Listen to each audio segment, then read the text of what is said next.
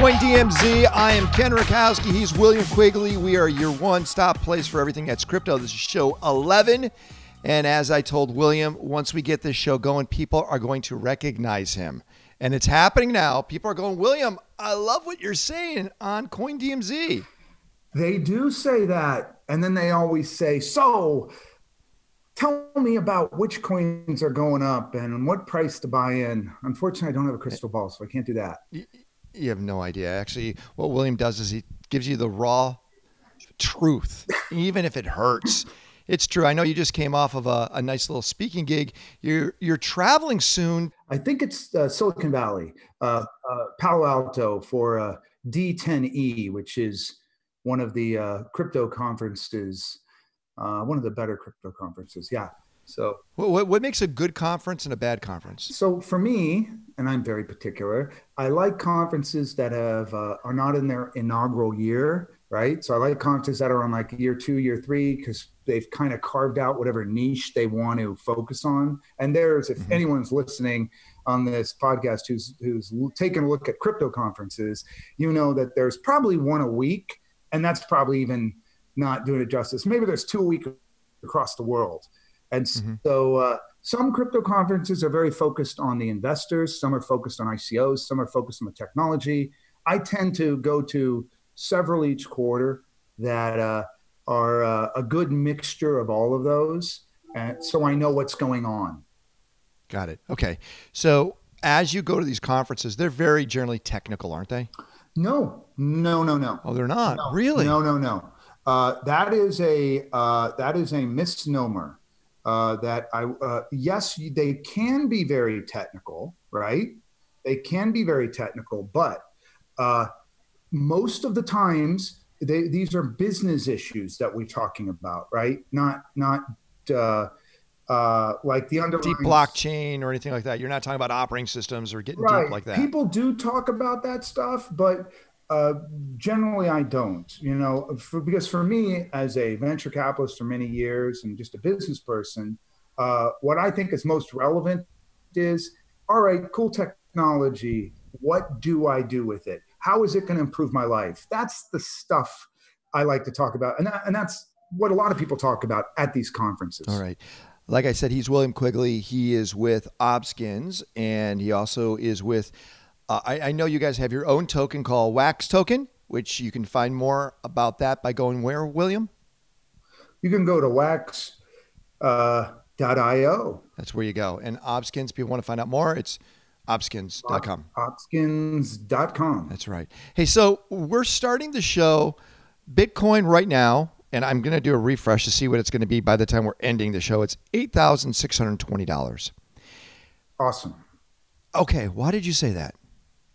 Well, because on Monday it was 6,000. Okay.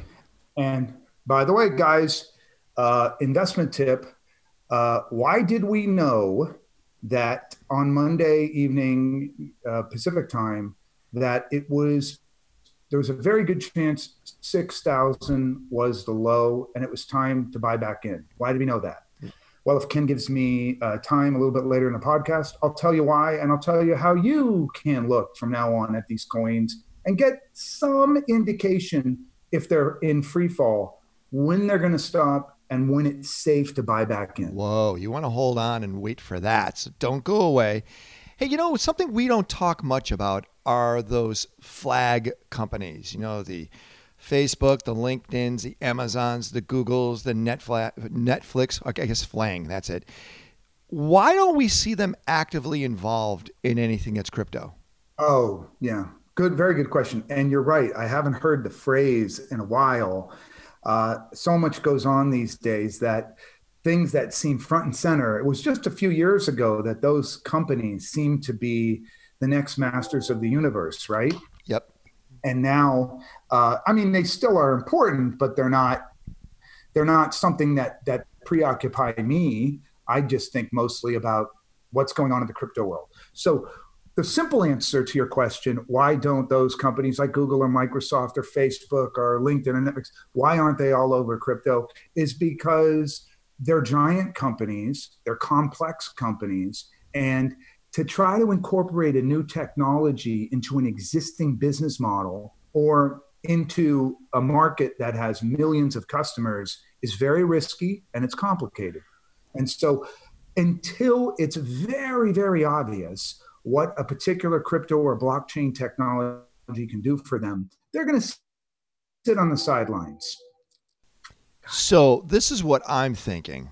I'm thinking Facebook has, one, they made it so no ICOs or cryptos can do any form of advertising on Facebook. They basically banned all of that. And only 2 months ago, Mark Zuckerberg brought up this whole idea of looking deeper into the blockchain. Here's my thought. My thought is, do you see Facebook as a publishing platform? Do you see it as that at least? Yes, for sure. Okay. How do they compensate somebody from, publishing stuff is through likes and comments. That's probably the highest level engagement. People get excited. I think that's wearing off. And I'm wondering, similar to the Steemit platform, which compensates people for writing things and publishing things, I'm wondering if Facebook's saying, let's make sure all crypto is out of the way. Let's launch our own payment structure that's around the blockchain environment. Yes. That would be a smart move. I think it would be a very smart move. And what you said, you think the idea of, quote, compensating people who contribute to the Facebook platform by letting them do likes and even letting them set up their own website, which is essentially what you do when you go on Facebook, right? You set up your little website.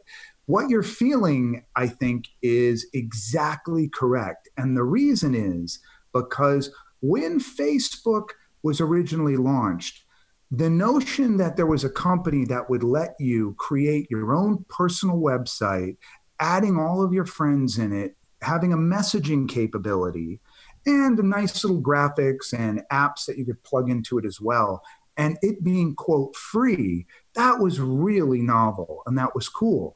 And that was novel and cool because to do that yourself might have cost you $1,000 to register a domain, to set up a website, to have a guy who knows HTML and whatnot.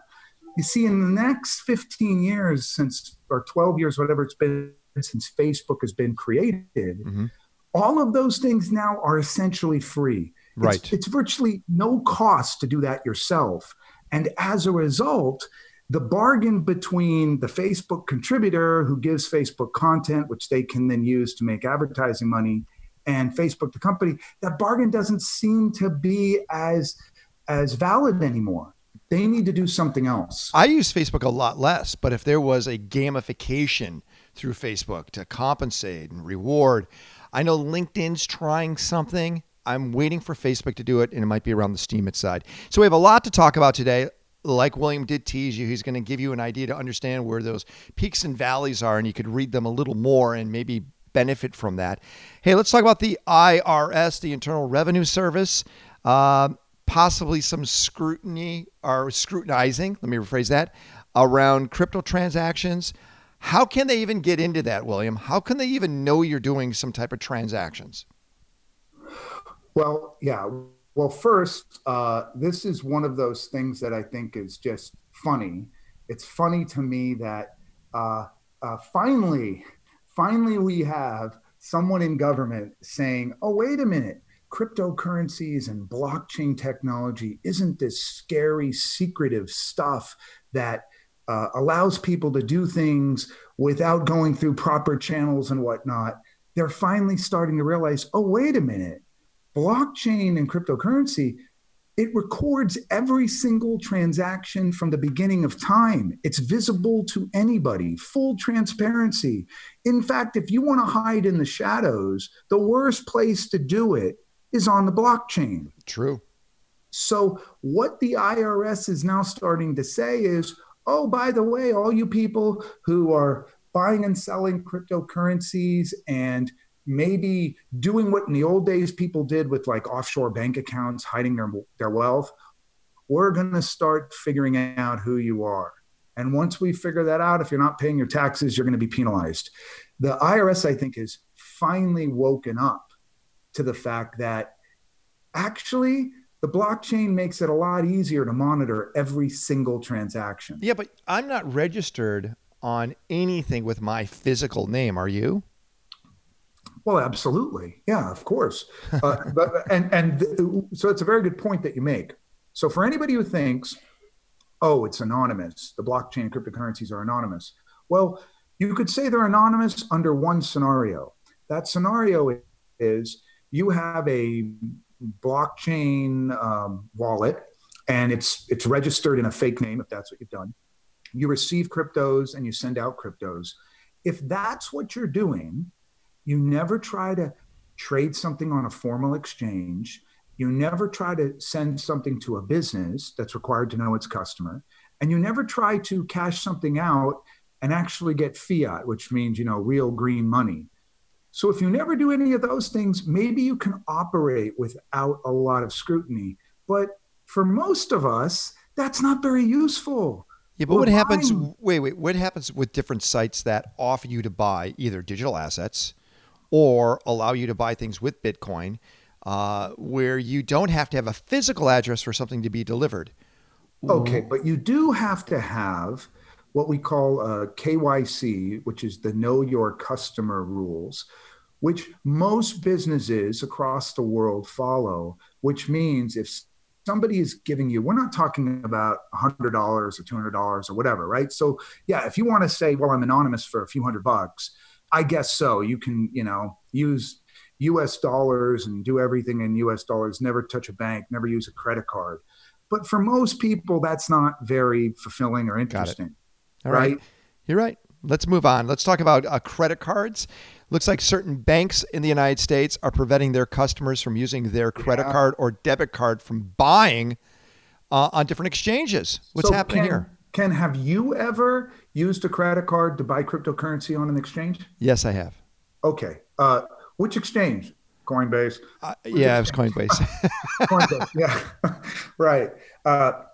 So what did you think about that experience? Would you use credit cards more if you could? No, not at all. Why don't you like using credit cards to buy? Because it took, a week? The process was so long.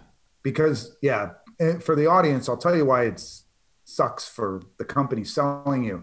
You say, hey, if a guy lets me use a credit card, I'll sell him Bitcoin. That's great. But there's something called chargebacks. So you can actually, as a vendor, hit someone's credit card and feel like, oh, I charged a credit card. Now I'll give you the Bitcoin. The problem is that credit card could be stolen, or you could just change your mind. And in that case, you reverse the transaction, but you can't reverse the blockchain transaction. So you're out of your Bitcoin. So that's the reason it's not a very popular method. But when I saw that a number of banks had said they don't want their customers buying cryptocurrency with credit cards, my reading of that was it was banks being concerned that people may be stuck with a credit card bill that they can't pay off because the cryptocurrency they bought, the price went down and now they can't afford it. Got it. It's a little nanny state-ish to me. It's like, oh, we're looking out for you. So I think it's kind of lame, but it seems to be the trend. So here's another interesting trend, and every show we talk about different countries doing something when it comes to crypto and blockchain, and it seems like certain ones pop up in front of us often. Obviously, South Korea is one of them. China is another one. China is either a massive thorn in the side of the growth of crypto because they seem to do whatever they can, being the government, to slow down the adoption, the growth, or the accessibility of anything that's crypto in their country, correct? Yes. Okay, why?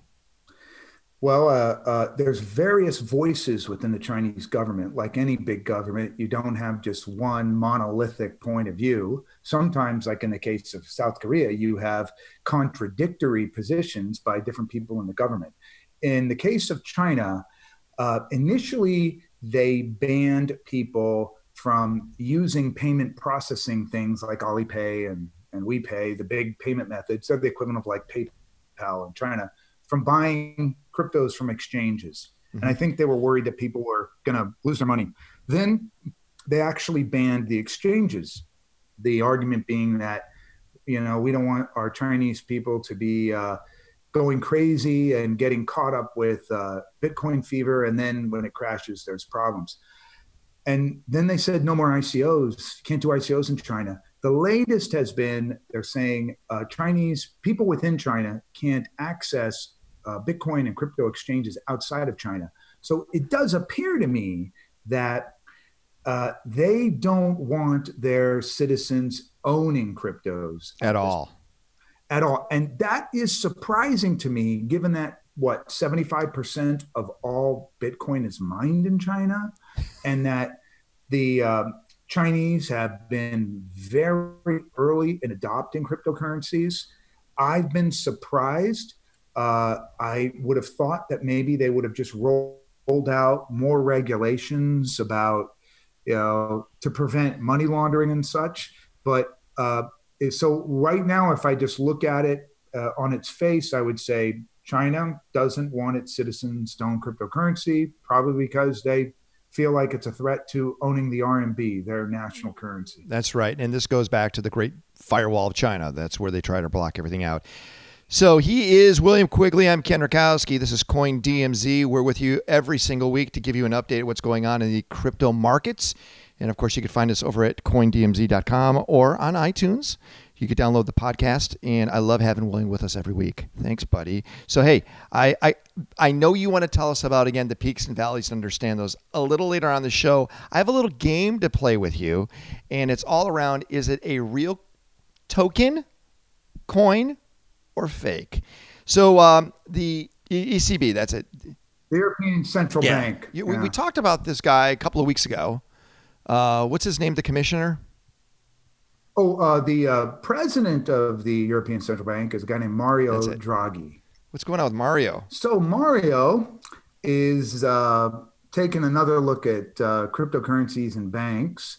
I think he's probably been having conversations with some of the big national banks across Europe who are saying, hey, the Chicago Mercantile Exchange is allowing the trading of Bitcoin futures. There's a Chicago Board of Exchange is allowing it. NASDAQ. Big hedge funds in New York are allowing it. We as a bank need to be staying abreast of all cutting edge new financial products. And probably a lot of their banking customers would like to be able to acquire, maybe even hold Bitcoin in a bank. And so he has made a few comments recently that banks should be able to hold cryptocurrencies on behalf of their customers. I think that's a pretty big position. Now, He kind of speaks out of both sides of his mouth, like a lot of these people. So he also says it's risky and it's not really a viable currency. But I see this as a very important comment that banks should be able to hold cryptocurrencies, because for anyone who owns cryptos, you probably know that once you buy them, holding them is kind of scary. It's very easy to lose this crazy password. Hackers are constantly trying to get on your computer and take your cryptos. So it would be nice to have a big bank that specializes in holding cash and other securities, now holding Bitcoin as well. So it would be nice if that happened. It's probably a few years off, but Europe, at least for this week, looks more positive than negative on the whole crypto blockchain thing. When we say Europe, you're talking about the European Union specifically, right? Yes, the European Union. And I guess, does that include the UK anymore or not? I don't know what's happening there. But what happens with France, because France seems to be pretty much on the outside of what's going on with crypto. Which is a very familiar place for France to be, right? NATO, we hate NATO, but we're going to practice along with NATO and look like we're NATO. So stop making fun. William, stop making fun of France, because they're going to strike. They're going to strike on you now. I was out there and I was doing this big event, and every day of me putting this event together in Paris, some group that was affiliated with my event went on strike.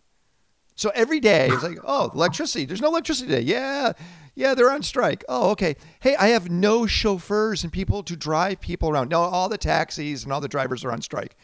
It's such a difficult place to run a business if you want consistency. Yeah. By the way, you had no chauffeurs. What about your manicurist?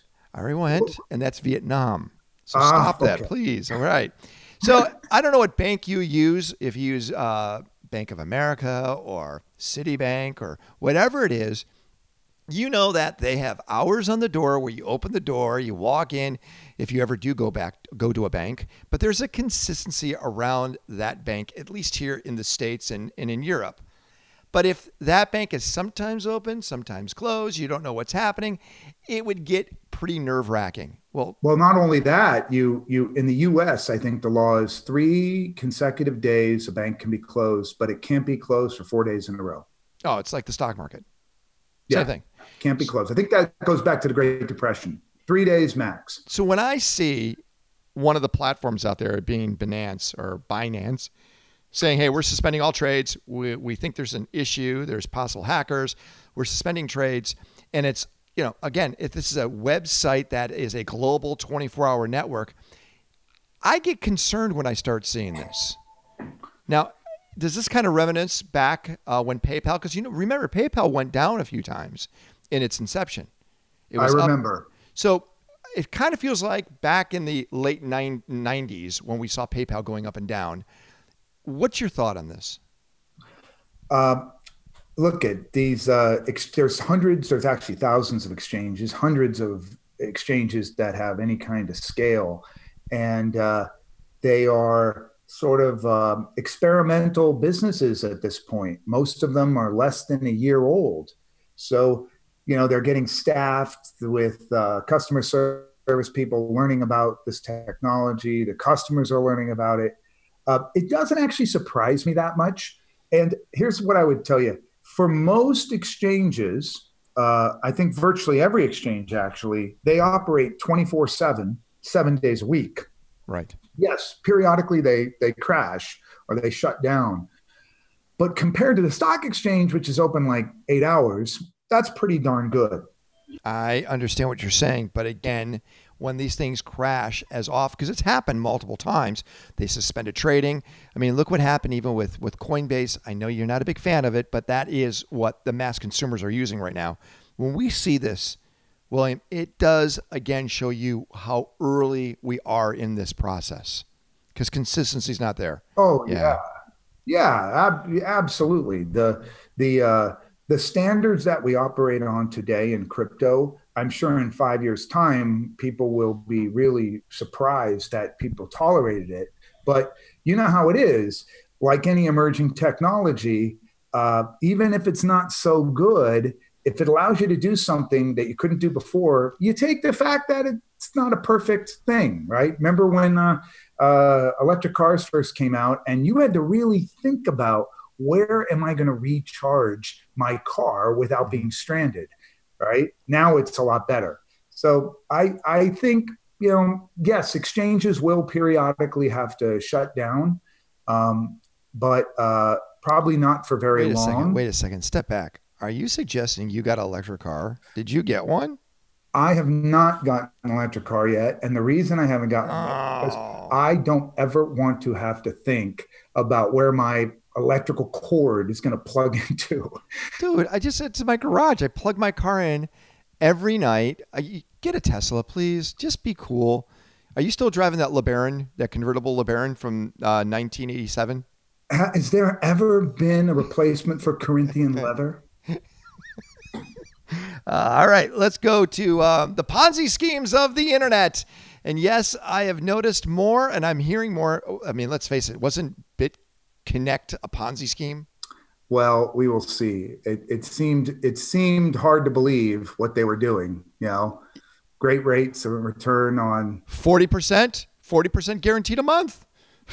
40%. What I just want someone to do is explain to me how that was profitable. If it wasn't a Ponzi scheme, and I honestly have no idea, let's give them the benefit of the doubt. How were they making money paying those rates? Yeah, but I hear about these often. This one right here, 15% a day. What? So explain what that is, Ken. What are you getting 15% for doing? So you put money into an account that they claim they convert into whatever currency it is, and then they loan this money out, and people are paying back this loan at, I guess, loan shark rates. Yeah. And you're able to receive back the interest into your account, which, by the way, you have to hold on into your account. You can't utilize it right away. Some have a 30-day or 40 or 45-day or 2 months period. That's the key right there. And then you're able to, it's messed up. Oh yeah. I mean, if Bernie Madoff's doing something for prison right now, this is what he's working on. I mean, come on. It's so, and the problem is what they do so well in other countries is like BitConnect. They had BitConnect stores. You would actually go to a storefront and it felt legit. It was so smart what they were doing because, and let's face it, people had $5,000. It was a life savings. They would go in and meet somebody. They were friendly and they put their money in. And of course, they got screwed. It was like a Charles Schwab store or something. It felt like that. So, and I actually went into a couple in Jakarta just to check them out. Hey, do you remember the Winklevosses? Of course. Yes. Winklevosses, of course, they made some money off of the Facebook.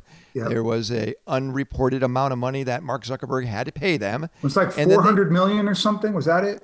I don't know what the number is. I thought it was unreported. But okay, 400 million. So they had a ton of coin on them, and they were fairly early in the Bitcoin game, around 2013, 14. Oh, yeah. It may be earlier, but yeah, they were. What's going on with those guys? Do they matter? Do they know what's going on? Yeah, no, they've done some really cool stuff. They've tried to start an ETF, right? A publicly traded ETF, so that you wouldn't have to go through all this pain and agony of going to a crypto exchange and depositing money with your credit card and then taking the coins and hiding them and all that. So they were going to allow you to buy Bitcoin basically the way you buy a stock. And there was one principal issue the SEC had with it, and that was this custodianship of the coins. There was not a lot of, if any, work that had been done that got the regulators comfortable with where is this stuff going to be held and how can it be safeguarded? You know, it's not like cash and it's not like precious metals. So their ETF did not happen. Now, if you look at what's going on in Canada, I believe several organizations are launching things that are sort of like what the Winklevosses were going to do, but on the Canadian Stock Exchange. Winklevosses invest in a number of different coins, and so I would call them active in the cryptocurrency space. Interesting. Let's watch what happens with them. Got one more story, and then William and I are going to play a little game, and then we'll get to that little secret that William says when it comes to peaks and valleys. Last thing real quick. We, of course, have been watching this roller coaster ride with the stock market. Boy, it's been, if you watch it from an intelligent perspective, not emotional, it's fun to watch. From being intelligent. And look at Mark Cuban. Mark Cuban knew, hey, this is a buying time. And he put a ton of money in the markets when it was on the bottom. Smart move. And by the way, I'm not sure if you, and I know you don't even know what the stock market is anymore because you have probably very little money invested in that space. It's where you get your bread and milk and eggs. Yeah, that's exactly it. But I have a feeling, William, and I'm hearing this from many millennials now, it's too risky, the stock market. I'd rather play in crypto, which is kind of funny because you can lose so much money very quickly in the stock market, but even more in crypto based upon its peaks and valleys. Yeah, you're right. And I've heard the same thing. And part of it, I think, is, every generation wants to own its new thing. And so, back in the 90s, young people were like, I'm going to own internet stocks, right? And now it's, hey, I'm going to own cryptocurrencies. And I think given the volatility of cryptocurrencies, we know that compared to a well-known company brand, cryptocurrencies have a lot more volatility. But it does speak to some underlying issues that millennials, and not just millennials, because I kind of feel the same way, have about investing in the stock market. It feels like the stocks go up and down for reasons we don't understand. Companies crater, and it seems like a lot of people in the know in the New York financial world were able to get tipped off, but we weren't. And so we've had so many problems in the financial world, and forget about even talking about, the whole financial crisis and banks collapsing and whatnot, that I kind of feel like, yeah, I get it. In this case, I'm sort of in the millennial camp. But here's the way I would put it. I can take all the risk, not know why the heck my stock that I just bought is going up or down.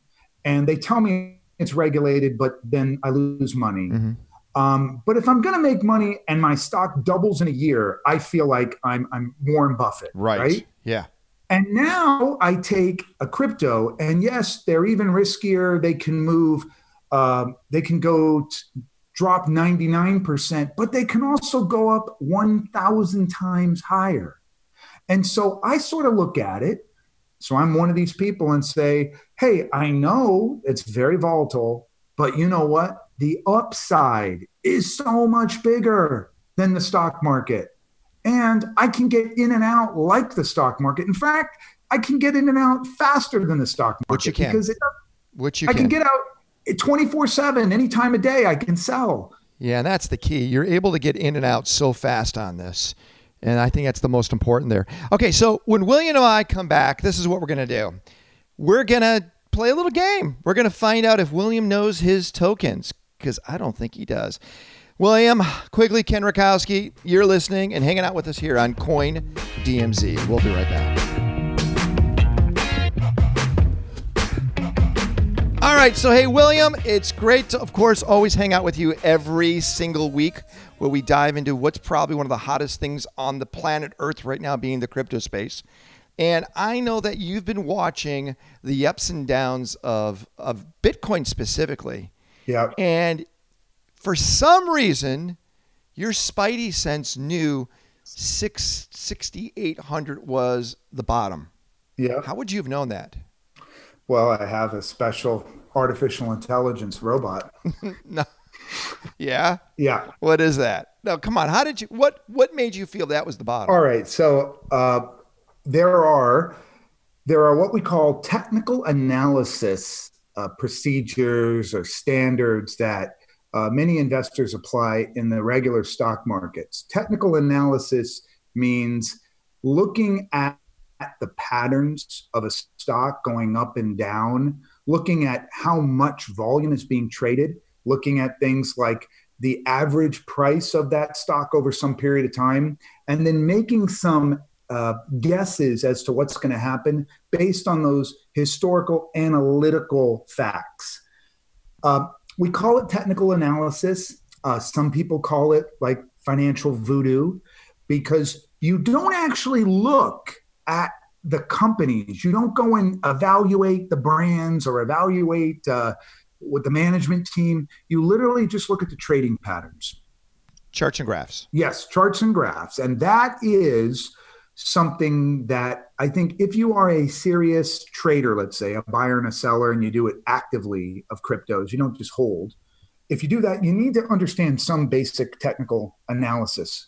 And one that I have found, a lot of this stuff probably isn't that reliable. And maybe I fooled myself into thinking the things I rely on are. But I can tell you over many years, looking at moving averages, right? So we break them down into 50-day, 100-day, 200-day moving averages. And this is if you took the average price of, let's say, a Bitcoin over the last 200 days, you would see that that price was $6,000. And in fact, on Monday, I did just that. The 200-day moving average is a, as you can imagine, the average price over 200 days. That's you got a pretty good set of numbers, 200 individual days of numbers. And it was right around 6,000. And the way technical analysis works is, generally speaking, that 200-day moving average, when a coin goes substantially above that or below that, that could be a buying opportunity or a selling opportunity. What was going on Monday night was it was dropping incredibly fast, 8,000, 7,000, 6,000. And I was very curious, what is the 200-day moving average? And it was roughly about 6,100. And it did briefly drop below that, but then got a lot of support and started going up. So at that point, talking to my partners, I said, guys, it looks like this 200-day moving average floor is a solid base of support. And part of that is because there's bots, these programs, software programs that trade automatically on behalf of people based on these analyses. And there were probably a lot of bots saying, buy when crypto drops below the 200-day moving average. And when you looked at it, there was a lot of support, a lot of buyers. And there are ways, maybe in another podcast we can talk about it. There are ways to actually find out how many people are willing to buy Bitcoin, for instance, at 6,000, at 5,900, at 5,800. You can actually find data, and it'll show you how many Bitcoins worth of buyers there are. When I looked at that and saw a strong support base at around 6,000, I felt like it wasn't going to drop much more. And so we started to pile in. That's smart. I don't think that was voodoo whatsoever. That's good data behind that decision. And the thing is, I could teach anybody to do it in 5 minutes, literally 5 minutes. And again, it's not perfect, but when you're thinking, darn, Bitcoin looks like it's on sale. It was at 20,000 a few months ago, and now it's at 6,000. Those are the times where you make all the money. So follow that. Last thing before we get out of here, let's have a little fun. Let's throw some music on. Yeah, that's our game show music right there, because we're about to do a little game. It actually started because William asked about the Spank Chain coin. Yes, there is a Spank Chain coin for the adult industry, and it's Spank. It's actually Spank is the symbol for the coin, SPANK. Oh, you're gonna pile in on that one. I'm gonna yeah. So I have a few coins that are real and fake, and you have to tell me if it's real, William, or if it's fake. And our first one is called the Useless Ethereum Token, UET. Real or fake? I believe that one is real. It is real. Market cap of $190,000. It's going for 4 cents right now. Good job. Our next coin is the FOTZ, the FTSE coin. Real or fake? I haven't heard of it. I'm going to say fake. It is fake. Good job. Our next coin, real or fake? The Trump coin, TRUMP. Fake. It is real. Market cap is almost $1 million. It goes for 15 cents. It's the Trump coin. Our next one is the LZY, the lazy coin. I know some people who will probably be big buyers. LZY, fake. It is fake. Our next one is the Moon coin, MOON. Real. $36 million market cap on that one. What does that do? I have no idea. I don't. I will find out. I'll put it inside the notes. And is this real or fake, William?